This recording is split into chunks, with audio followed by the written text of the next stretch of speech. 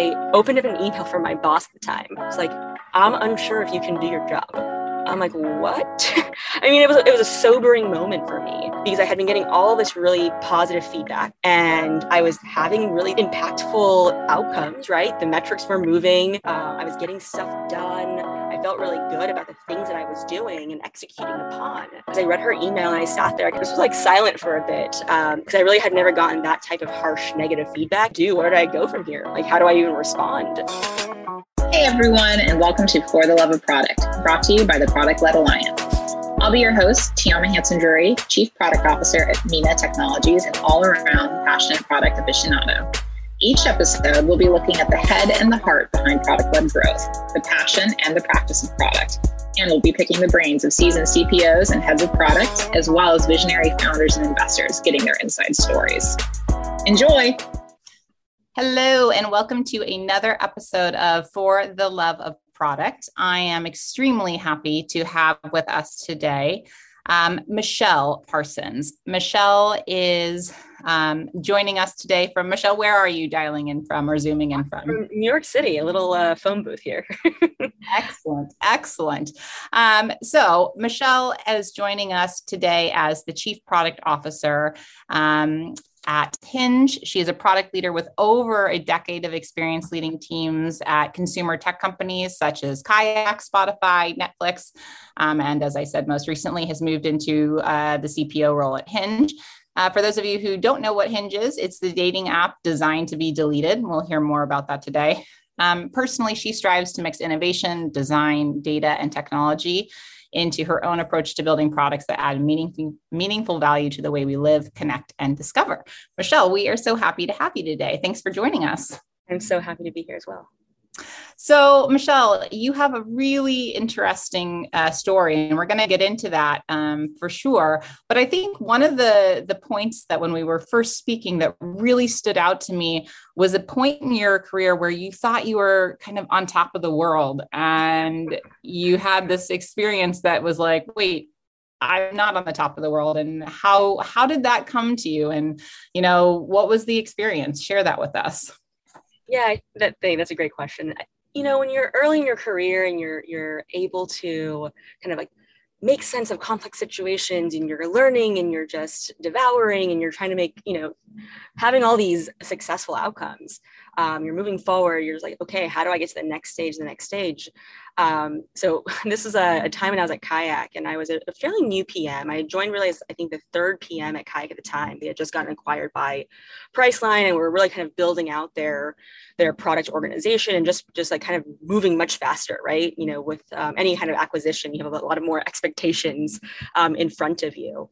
So I joined the team. I had spent, the previous part of my career in the ed tech space. So very different from consumer tech, very different tools and resources. And so I was having to kind of learn everything as I went.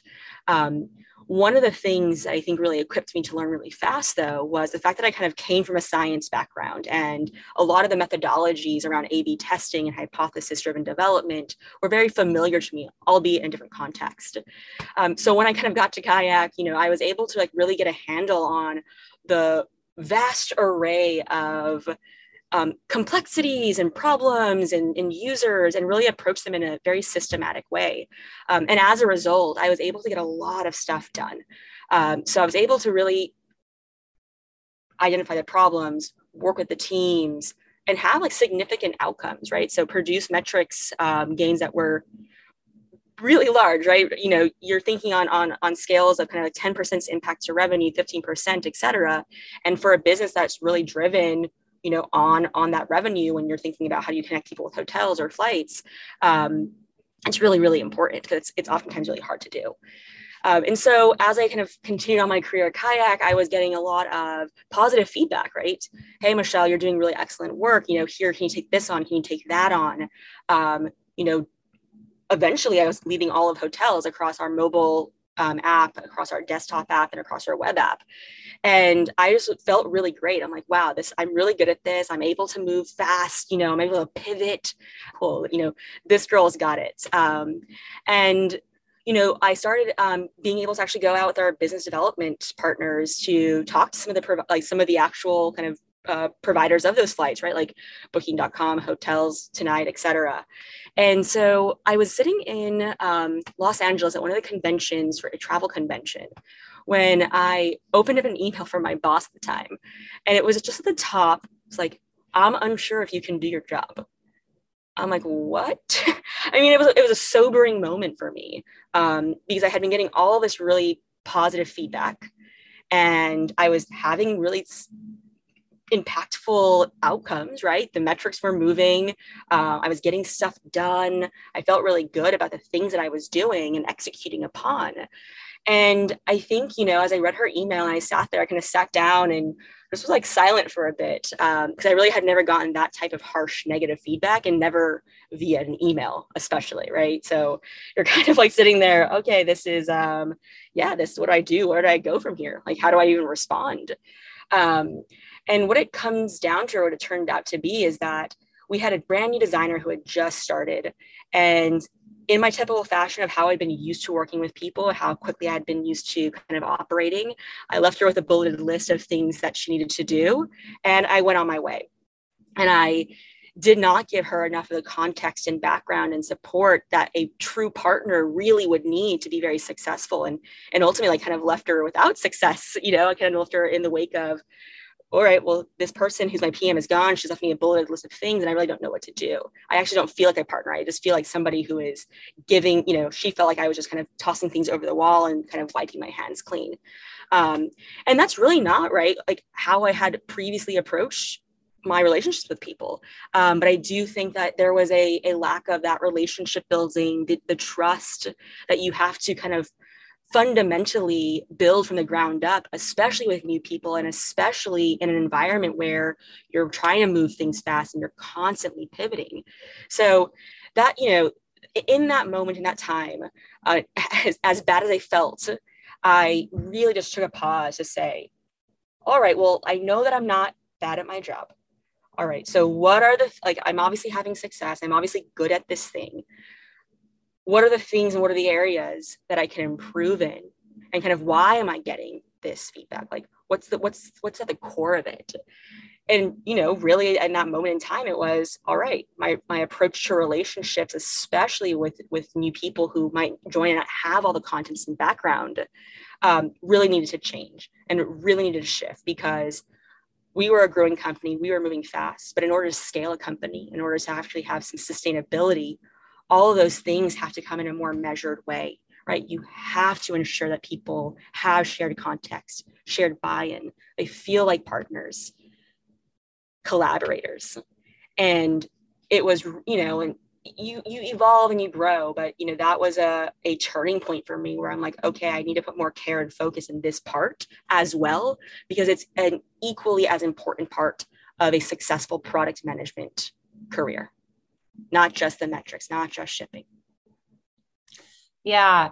And I think this is one of those things that is so important at a very specific part in your career. I mean, some of us are lucky enough to understand the importance of that shared context, that shared vision, the inspiring kind of aspect to it early on. But I think the reality is, especially today, as you say, everything has such importance on your KPIs, on your KRs. How are you measuring it? It's very quantitatively driven. Yes, they're looking for outcomes, but you're trying to kind of measure and understand how are you making that measurable progress. And yet, as you say, without the context and the shared understanding of why it's being that progress is really difficult. Yeah, no, absolutely. And I think that's one of the things that I've carried with me in my career into today, right? Is especially when leading teams and leading PMs, that's one of the things that I really try and dial up really early on is, well, how are you working with your team? Because these are things that I struggled with in the past. And I know that how important and how detrimental they can be, right, to the relationship that you then have to kind of go back and start from scratch. And so I think this is a critical piece of what makes a good product manager long-term, because a lot of what we do is lead through influence, right? So. Absolutely.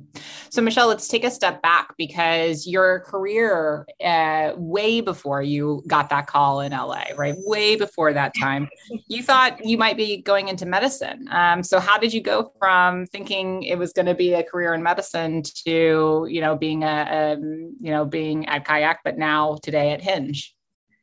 No, that's of course, that's a great point.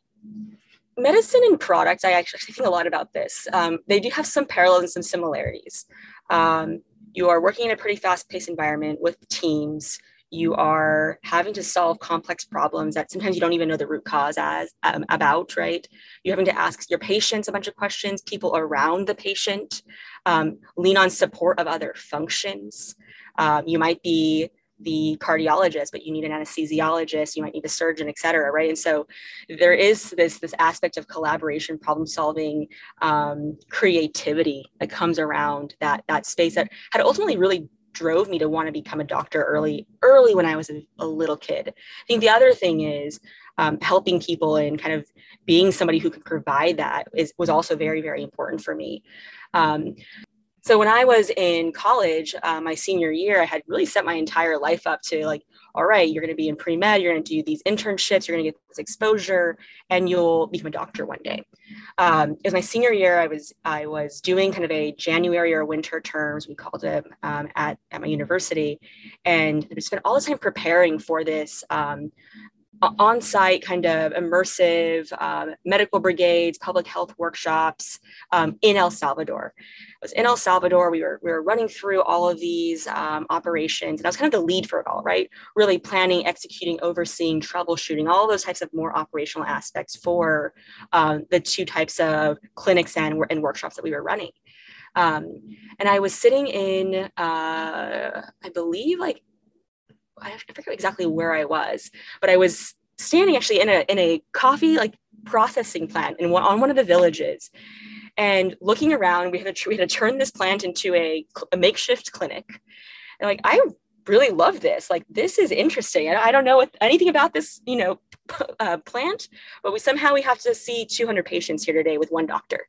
And how are we going to move people through this system, through this line, right, through these different stations, quote unquote, and make sure that they're having a really good experience, and make sure that they're coming at the end of the day, they're going to get seen by a doctor, and they're kind of the why they even showed up is going to be met. And so as I stood there reflecting and feeling just a lot of like pride and joy and happiness, I'm like, I don't know what this job is, but I don't think that I'm getting the same amount of happiness from having like working directly with doctors, which I had spent the summer before doing. And so I took a step back and just really said, well, what else is there? Do I really want to go invest 4 more years and all of this money into something that I'm kind of unsure about? And doing that, going into medical school is a really big investment, and you kind of have to be sure about it. So I ended up saying, all right, let me take some time to kind of reevaluate, think about what I want to do. I joined Teach for America, which is a teaching program that kind of connects, university grads from across the country to lower income areas. And I started teaching high school science. I knew science. I was an education minor. And so I said, all right, I can do this. And I learned so much when I was in the classroom. Again, the same feelings. All right, I'm helping navigate a group of students towards some common goal. I'm having to leverage a bunch of different insights and data around me to ensure that I'm actually on that right pathway, and as are my students. And I just kept coming back to like, this is not enough. This is not scaling. I want to be able to have more impact. And that's really when I found EdTech. And that is really when the pivot into product, the realization that product was even an option and even a career happened. And, I've never looked back, right? I always look back and I'm like, there's so many parallels into the early phases of my life that always lead back to product and product leadership and product management. And I think I was just lucky enough to have the instinct and have the patience really with myself to say, this doesn't feel right. Don't go down this pathway. You need to take some time to reflect. And I tend to do a lot of self-reflection. And I think this is what really helped me lead, into where I am today. What would you give as advice to people who say, I'd like to do some self-reflection, right? I'd like to think about whether or not this is the right job for me, the right relationship for me, the right city for me, the right X.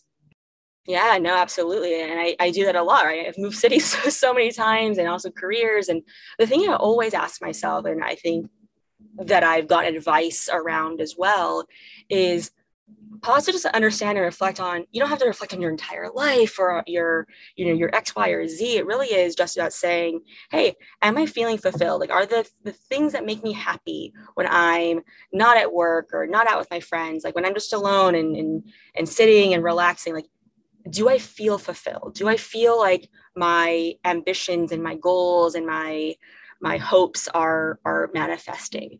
And I oftentimes say, like, how do I want to grow?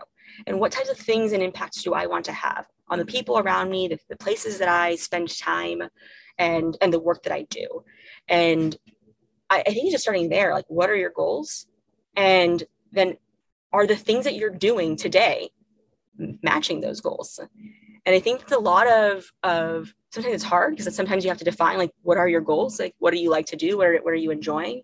And then are the things that you're doing today laddering back up to those or not? The hardest part then is saying, like, if those two things are not congruent, well, then how do you move forward from there? And I think that can be paralyzing a little bit. But I think that oftentimes just stopping and creating a plan helps take a lot of that fear and the risk out of it. You have managed risk a little bit. Absolutely. Well, and I think, one of the things that comes through really clearly from your story is you're really good at breaking bigger things down into smaller pieces, right? And it's been both, I guess, the things that have gotten you the most success and, an immediate praise, right? And then it's also been the thing that you've realized how to apply, even when you realize the first iteration of that, taking that and applying that wasn't actually going to be what you needed to take into the next stage of your kind of product career, right? And understanding that email that you got, how to break that down, how to take that and be constructive. Absolutely. And oftentimes when I hear, when I mentor, or when I get asked questions about, I'm having this problem, how do I solve it? Or how have you approached it before? It's always, most often, it comes down to, well, what's the problem you're trying to solve? And have we actually broken it down enough? I do think breaking down problems it can be really complex and can be really hard, because there's problems are big. They're problems for a reason. They're problems. And they are oftentimes a manifestation, or a culmination rather, of a lot of different variables. And so being able to isolate the variables and pull those things apart is the first step. It's one of the most challenging steps, which is why really when I coach my PMs and I lead teams, I'm really hyper focused on, like, let's deconstruct all of the variables, because we can then use all of the variables to build it back up. And then we can say, which are the most important variables? Which are the most important things we need to focus on first? All right, let's prioritize those ones. And then let's have a plan for, 3, 4, 5, 6, and 7. Because maybe 7 and 8 is, like, not really that impactful to the overall problem or the overall outcome. And we're going to get a lot of value or a lot of learnings from those two things. And if we didn't break it down like that, we were just going to approach the problem head on without really fully understanding it. And that's how I approach a lot of things, like even my own life. And you kind of mentioned careers. When I was at Kayak, I was asking myself, well, what do I need to learn next? Like, what's the big problems that I'm having or I'm facing in my career? What's stifling growth? And it turns out that I needed to get experience with personalization, recommendation, and algorithms. And I wasn't going to get that at Kayak because we just weren't there. The company just wasn't at that place at the time. And so I needed to figure out, well, how do I go get this? Because this will really help build up my toolkit. And even though I don't have experience in algorithms and machine learning and recommendation systems, I know that I want to get it. And I know that I need to figure out where is the right place to go next in order to give me the space to learn and influence and impact. I love that. So tell us, where did you go next? And what was the next stage of Michelle? Yeah, so after I spent about 2.5 years at Kayak leading hotels across, as I mentioned, all of our various platforms from search all the way to checkout. After that, I joined Spotify. I was there for about 1.5 years, primarily focused on our recommendations platform team, which was really very new to me. I had never worked with a machine learning engineer before in my entire life.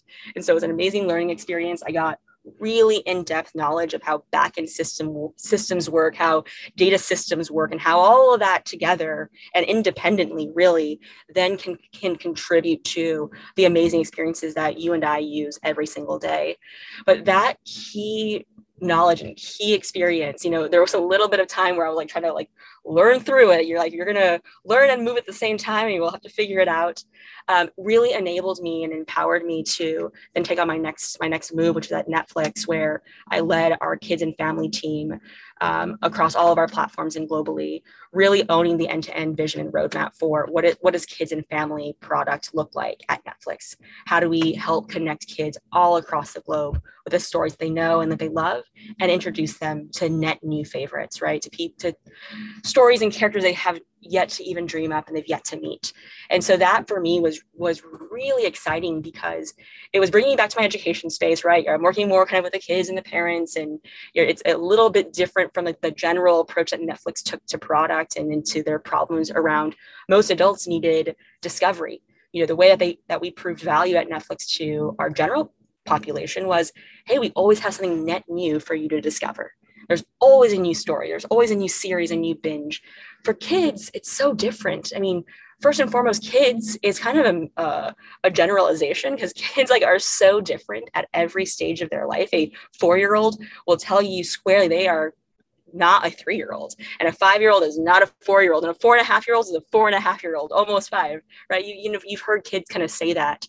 And the needs and the complexities that then are inherent in dealing with a broad range of users and their caregivers, which is a whole added complexity. And the fact that when they come to Netflix, or when they go really anywhere, they're looking for things that are comfortable, that are safe, that are familiar. And that's what's making them happy and excited and showing value for them. And so when I started at Netflix, our approach to kids wasn't that. It was just like, how do we get them to discover more stuff? And, we had to really take a whole step back and say, all right, let's kind of restart from kind of the bottom up, really looking at the core users, their needs, the complexities, the differences, right? Dexterity of a remote, being able to type and spell, all of these nuances that seem like little nuances or you might take for granted are actually super critical in developing a product that they can actually use, navigate, and love. And I was working across our content teams, our metadata teams, our legal and privacy teams, amongst obviously product, et cetera, right? But there was just so much more that I had to keep in mind. And ultimately, our ability to also partner with our algorithm and our recommendations team was so critical in our success, because we really had to shift the entire foundation of Netflix for kids and then prove that value. Right? Algorithms, we talk about, our recommendations, you come into Netflix, you're like, oh, my new story, I love this. I just watched Squid Games this past weekend. I'm like, this was so great. I had it Netflix. No, I would love this random K drama. I think like Hunger Games meets Black Mirror, just like perfect. But that's one system that powers all of Netflix. We had to basically redo the entire system, but for a much smaller set of our user base. So not only do you have to invest a lot of time, but we have to convince all of our executive team that it's important to do so, right? That's an investment in both resources, time, money, et cetera. So I loved it. I think my experience having worked at Spotify and working with recommender PMs and teams directly helped me form like deeper relationships with those teams as well. And ultimately, when I left Netflix and I joined Hinge, the same problems that excited me, really early on in my career about really helping people connect and really driving that meaningful connection just was something that I could not stay away from at Hinge. There's something about bringing people together in the most vulnerable and ultimately meaningful ways that excites me. It's also so nuanced in the same way that kids are nuanced and their caregivers have influence over what they're doing and what they're watching. Two people who are connecting and dealing with the uncertainty and the vulnerability and sometimes the games, right? Of like, do I text them first? Should they text me first? it's just such an interesting problem to solve in my mind. One of the things that you said that I think will resonate a lot with listeners is you kind of did an assessment of what did you need, and you went out and you very specifically selected, roles that were going to give you the personalization experience, the machine learning, right? The recommendations. What about, because that obviously prepared you for success at those next roles, but then also, another thing that you realized that you needed had come from the kayak experience, right? And understanding how, without kind of acting as that epicenter for the what, the why, the how, you weren't going to be successful. So talk to us more about how, that played an influencing role throughout your time at Spotify, Netflix, and even today. How does it change how you are when you do something like, the Netflix is a perfect example, right? To break apart the standard operating approach, and the secret sauce, right? To not only convince your own teams, but as you say, executive stakeholders, right? You're going to have to really sell the why, right? The why and the what and all. So talk to us about how that's played a, guiding role in how you act as a leader now versus if you hadn't had that experience. That's a great point. And I think a really good question, because ultimately it comes down to us being, and myself being able to develop deeper and better empathy. For example, in this, the kayak example, I did not empathize with my new colleague who had just joined. And I'm like, I think you'll be able to figure this out. And that just was not the case, right? I went back and I said, well, how would I have liked to be treated? And maybe actually I was like using myself as like carbon copy. I would have been able to figure that out. Maybe I told myself, okay, that's totally fine. 3 bullets is, I'm going to be able to go dig in and roll my sleeves up and go figure it out. But that's just my personality. That's not necessarily the personality of every single person I come across. And I had to learn that early on, because the way that I approach things and the way that I respond to things is very different than everybody else. Right? We're unique. We're humans. We're individuals. We have our own personalities, experiences, biases, etc., perspectives. And so empathy building has been something that I just continue to invest in time and time again. I continue to always seek feedback. I do that regularly, not just at review sessions and times of that nature. I really tend to ask for maybe too much, honestly, but I really want to be able to internalize it and say, okay, how am I being perceived? How am I showing up for other people? How do I then take that feedback and try to implement it? It's hard to change. We're all, again, creatures of habit. We have our own experiences, biases, and backgrounds, but it's really important, especially as you are working with others in different departments, you're coaching and leading, you're managing, to be able to help develop that in yourself, but also to help build that in your team. And I think the Netflix example specifically, one of the most challenging pieces was to find partnership with our content and marketing teams, who actually had very different metrics than ours. Their metric is actually, how do I get kids to discover my new show that we're creating, that we're investing in, that we're spending a lot of time and energy building and creating. And my metric was something completely different. And it took a long time for us to kind of build that shared understanding, that shared context, that actually both of our goals could be met working together. And yes, there's going to be some short-term trade-off, but you have to be aware of that from both sides, and both sides have to be willing to compromise. And I think, again, building that shared understanding, that shared context, that shared empathy, that shared vision for like where we're going to go and how we're going to get there is so critical, and it's so important. And I've been able to over time continue to hone that, continue to build the trust, continue to get that buy-in. I'm not perfect by any means. Like I cannot claim that, but it is definitely something that I think is really important, because it does help, again, now build that trust, right? That's the foundation to everything. Absolutely. Well, and I think one of the things we talked about on the prep, which I think it was very insightful, is you're still driving, right? Michelle as an individual is still really driven by focusing on those metrics, right? And achieving and breaking those apart. But, as you mentioned, being part of this cohesive team who's also focused on those, and is then jointly co-creating and driving towards those results, the outcomes are stronger, right? Absolutely. Success is greater. Absolutely. Like, you're going to get further with more people rowing the boat. And as the product manager, you are really you're the captain of that. You're just helping kind of navigate people. But if people don't know where they're navigating or trying to navigate without support, then you're not going to get anywhere really quickly. And if you're standing at the front of the ship and you're not saying like very clear and explicitly like where you're going and why you're going there, you're going to have people navigating in different directions. It's going to slow everything down. I just think that the collaboration, the tight integration of different functions, different skill sets, different perspectives, different pushback, right, is going to make the product that you ultimately end up coming out with that much stronger and that much more impactful for your users, because it forces everybody to consider alternate viewpoints and alternate options. One of those just might unlock something that you hadn't considered. Like an entire business model. I think it's a good place to transition. So Hinge, for example, is different, right? It is different than many of the dating apps that are out there. And, in the world of the curated self today, right? You guys are thinking about how you have an opportunity to yield that differently. So talk to us. What's going on? I mean, we know you're super excited to be there, but talk to us about why Hinge is different and what are the types of things that you're working on today? Yeah, I think Hinge is different. It's special to me. I met my partner on Hinge. We've been together for 5 years now. So it's something that kind of also hits close to home.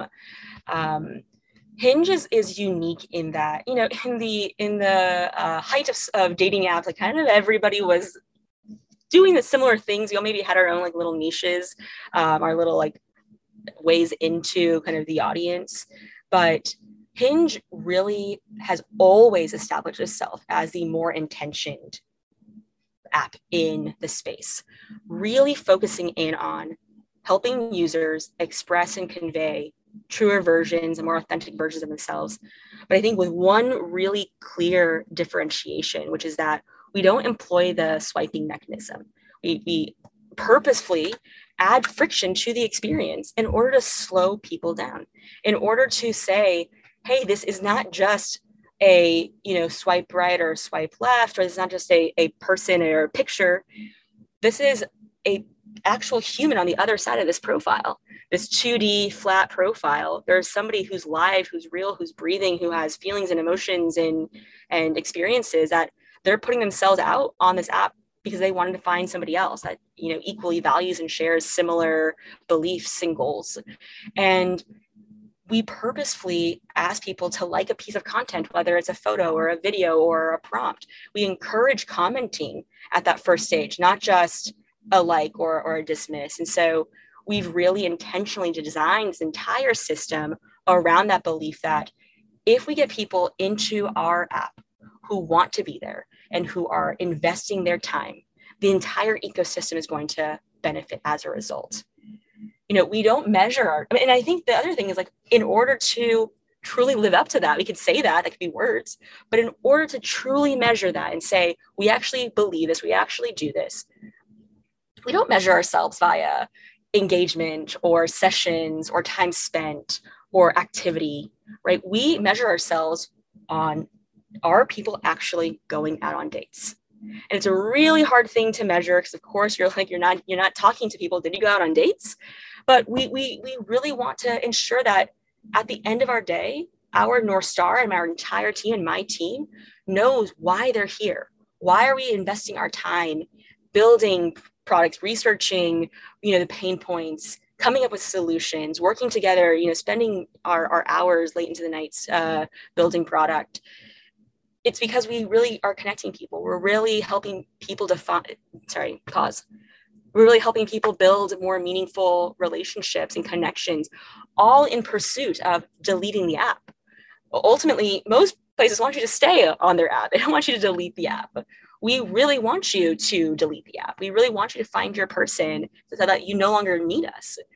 I think we believe that if that is true, and if we can live up to our promise and we can live up to the expectations of our users, then we'll continue to grow because we'll actually be doing what we promised in the first place. Absolutely.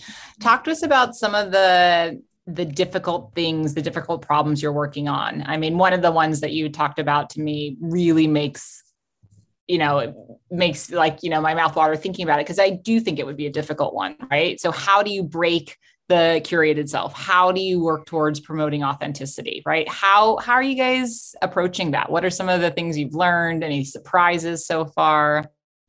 No, this is one of the hardest challenges. I think this and this idea of ghosting, two things that I have been created by the advent of social media to a degree.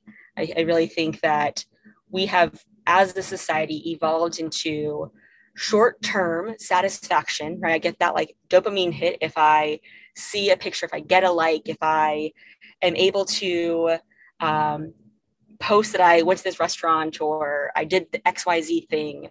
And as a result, everything also becomes a little bit more just like superfluous around me. And so I'm not necessarily also saying like, I went to this experience and it really impacted my life in this way. And it's meaningful. It's kind of like, I went to this experience, I posted about it, and then it's going to go away, right? In 24 hours, the thing will be gone and I'm going to be on to the next bit. And I think this has penetrated into all parts of society. We just the recent kind of whistleblower from Facebook even talks a lot about this, right? I want to get into it, but there's a lot there around curation and around how people are trying to present versions of themselves so that they can fit in with other people. And that fosters this sense of, non-authenticity. I don't know if that's the right way to say that, but it is, and it's hard because people's version of themselves and what they see and how other people see them aren't congruent, and it can cause a lot of confusion for others who you're meeting for the first time, for yourself perhaps. And so what we really want to try and do is say, hey, everybody is unique. We all have flaws. We all have blemishes. That's what makes us us, and that's what makes us actually amazing and unique, and we should be proud of that. We should show that, because we don't want to show up on a date and have been totally misrepresentative about ourselves and then have a really bad time because actually we have nothing in common with this other person, and then that leads to deeper feelings of dissatisfaction, etc. So we're really focused on trying to help people, what I say is evolve from the selfie to self-expression, really take pride and joy and feel safe about expressing themselves, like showing the blemishes, showing what makes them, their successes, their failures, their experiences. And, we've taken a variety of steps into this. We've just launched a couple of features that really try to help elevate personality. They're still in development, so I can't quite say exactly what they are, but what that's really our kind of focus here is we know that showcasing personality is one of the most important drivers for successful relationships, and assessing that earlier on in your journey is going to ultimately lead to better outcomes, because by the time that you start to talk to somebody via text or phone or meet them in person, you have a better understanding and a better sense of, am I really going to vibe or mesh with this person? Do we really have something here worth investing in even further? And so it does then also have a really positive impacts on the end, right? On the other end, where you do get less people who are talking to people who they're kind of lukewarm about. And so you get less ghosting and you get less missed expectations. And so there's all these positive surrounding effects of this as well. That is not just get people out on more dates and meeting each other. There's all the other cascading impacts as well, which I oftentimes really push my team to ensure that we're focusing on, because we need to look at this thing in its entirety as the big picture. And then again, going back to some of our earlier conversation, break down to little problems and, prioritize the variables. Okay, I have to ask, because you brought up the ghosting. Is ghosting a metric you guys measure? And are you tracking it and trying to get rid of it? Because the people need to know, Michelle. I'm telling you, it's this phenomenon I've heard about from my single friends, and it sounds awful. So tell the people what they want to hear. Ghosting is on top of our list for things that we want to actively measure, track, and reduce. We believe that single piece can have equally, if not more, impact on how positive people feel about their experience on Hinge and the ecosystem at large. Absolutely. Going back to that very beginning part of your career where you were inspired to solve big problems, I feel like this is definitely a good qualifier. The big one. I think it comes down to accountability. And, it's so easy to not have accountability, to fear rejecting somebody or to fear the rejection yourself when you don't really know the person that well and they kind of are just a profile on a screen. And we just need to figure out how to help drive more accountability. And I think there's so many interesting product features, design choices that can drive that intentionality, not just in the upfront piece of the system, but throughout the entire experience. Absolutely. I agree. Well, once you guys figure out ghosting, then you can go on and deal with cyberbullying, because I think that happens in the same vacuum of lack of accountability and anonymity. So there you go. Guys, solving the big problems of the world here. Okay. So we have gotten to the one of my favorite questions of every show, which is understanding a bit more about you and the way you see the world. We always ask everyone who joins us if there was a museum for people like us who are just crazy about product and appreciate product theory and, like to study, products, why they work, why they don't work, what's the impact. Say there was a museum in the world that we could go to and it was dedicated to the most important products. What would you argue should be in that museum and why? All right, put some thinking into this. And it might be a super out of left field one as well. So you might ask me, why this one? And I'll tell you why. I think it should be the Nokia phone. Yeah. So why Nokia? You might be asking, maybe I had a Nokia when I was 14. I'm not sure. Formative years. Formative years. Yeah, they were the early years when I first had my first cell phone. I'm like, this is everything. I had my green screen and my QWERTY texting. It was amazing. I picked Nokia for a couple of reasons. One, I think that it's a very good example of a product that was really on top. It was the leader in the space. It was innovating. They had huge research teams. They were constantly coming out with new products, making a phone as small. I actually remember I had one that was just the size of a calculator, maybe a tiny little phone. And they were continuously surveying, what should we do next? What do our users want? What's the big problems they're trying to solve with telecommunication and phones generally? Should we add a calendar app? And should we do all these things? And I think they failed. I don't think they failed. They failed, obviously. Who has a Nokia phone today? Not very many people, I don't think, if any. So, one of the things that I think about for that story, and it just kind of resonates with me always, I always think about it, is you can be on the top of your game. You can be the leader in this space. And if you aren't constantly innovating and really thinking about problems at their core, breaking them down, trying to understand what are the threats and what are the opportunities, you can fall. You can have somebody like Apple, for example, who came onto the space and overtook Nokia really, really quickly. One of the things that you can kind of read about is the reason this happened is Nokia, or one of the reasons rather, is Nokia had a huge team of researchers, and they always ask their customers, what do you want? And do you like this thing? And, they take all that research and the feedback and they go use that to develop new prototypes. They take it back and their customers will say, oh, well, what if we had just this other button, or this is confusing. And so we're kind of going back and forth with this one medium of insights, and not necessarily taking into account that sometimes people don't know what they want, or they can't articulate what they haven't dreamed up quite yet. And they might not know that their problem is that they're asking for X, but the problem is really Y. And if we actually just did this other thing that was Z, we might actually have a more effective way of solving the macro problem and not just treating the symptom. So I think that it's a good example to just always stay aware of how am I approaching problems? What methods am I using to gain insights? Am I using research? Am I using data analyses? Am I using A/B testing? Am I using prototyping? Am I surveying users? Am I doing diary? There's so many ways that we can get insights. And you take all of those different insights and you really have to understand and go deep into what is that problem and what do we need to solve? Where's the future going? And I think that Apple did that really well because everybody has an Apple phone today, and the variety and suite of products that the iPhone unlocked for Apple long term. And then you have Nokia, which very few people still carry around in their pocket. Absolutely. And it's such a good lesson to end on, because, you know, the drivers that made the iPhone so successful had nothing to do, as you say, with asking about specific features to improve, right? And it was completely different. So an emotional goal of how it would make their users feel, prospective users feel, right? Okay. Well, Michelle, it's been so lovely having you join us today. Thank you so much for sharing all your interesting learnings. And we can't wait to see everything that you and the team accomplish at Hinge. Thank you so much. It was really enjoyable. I appreciate it.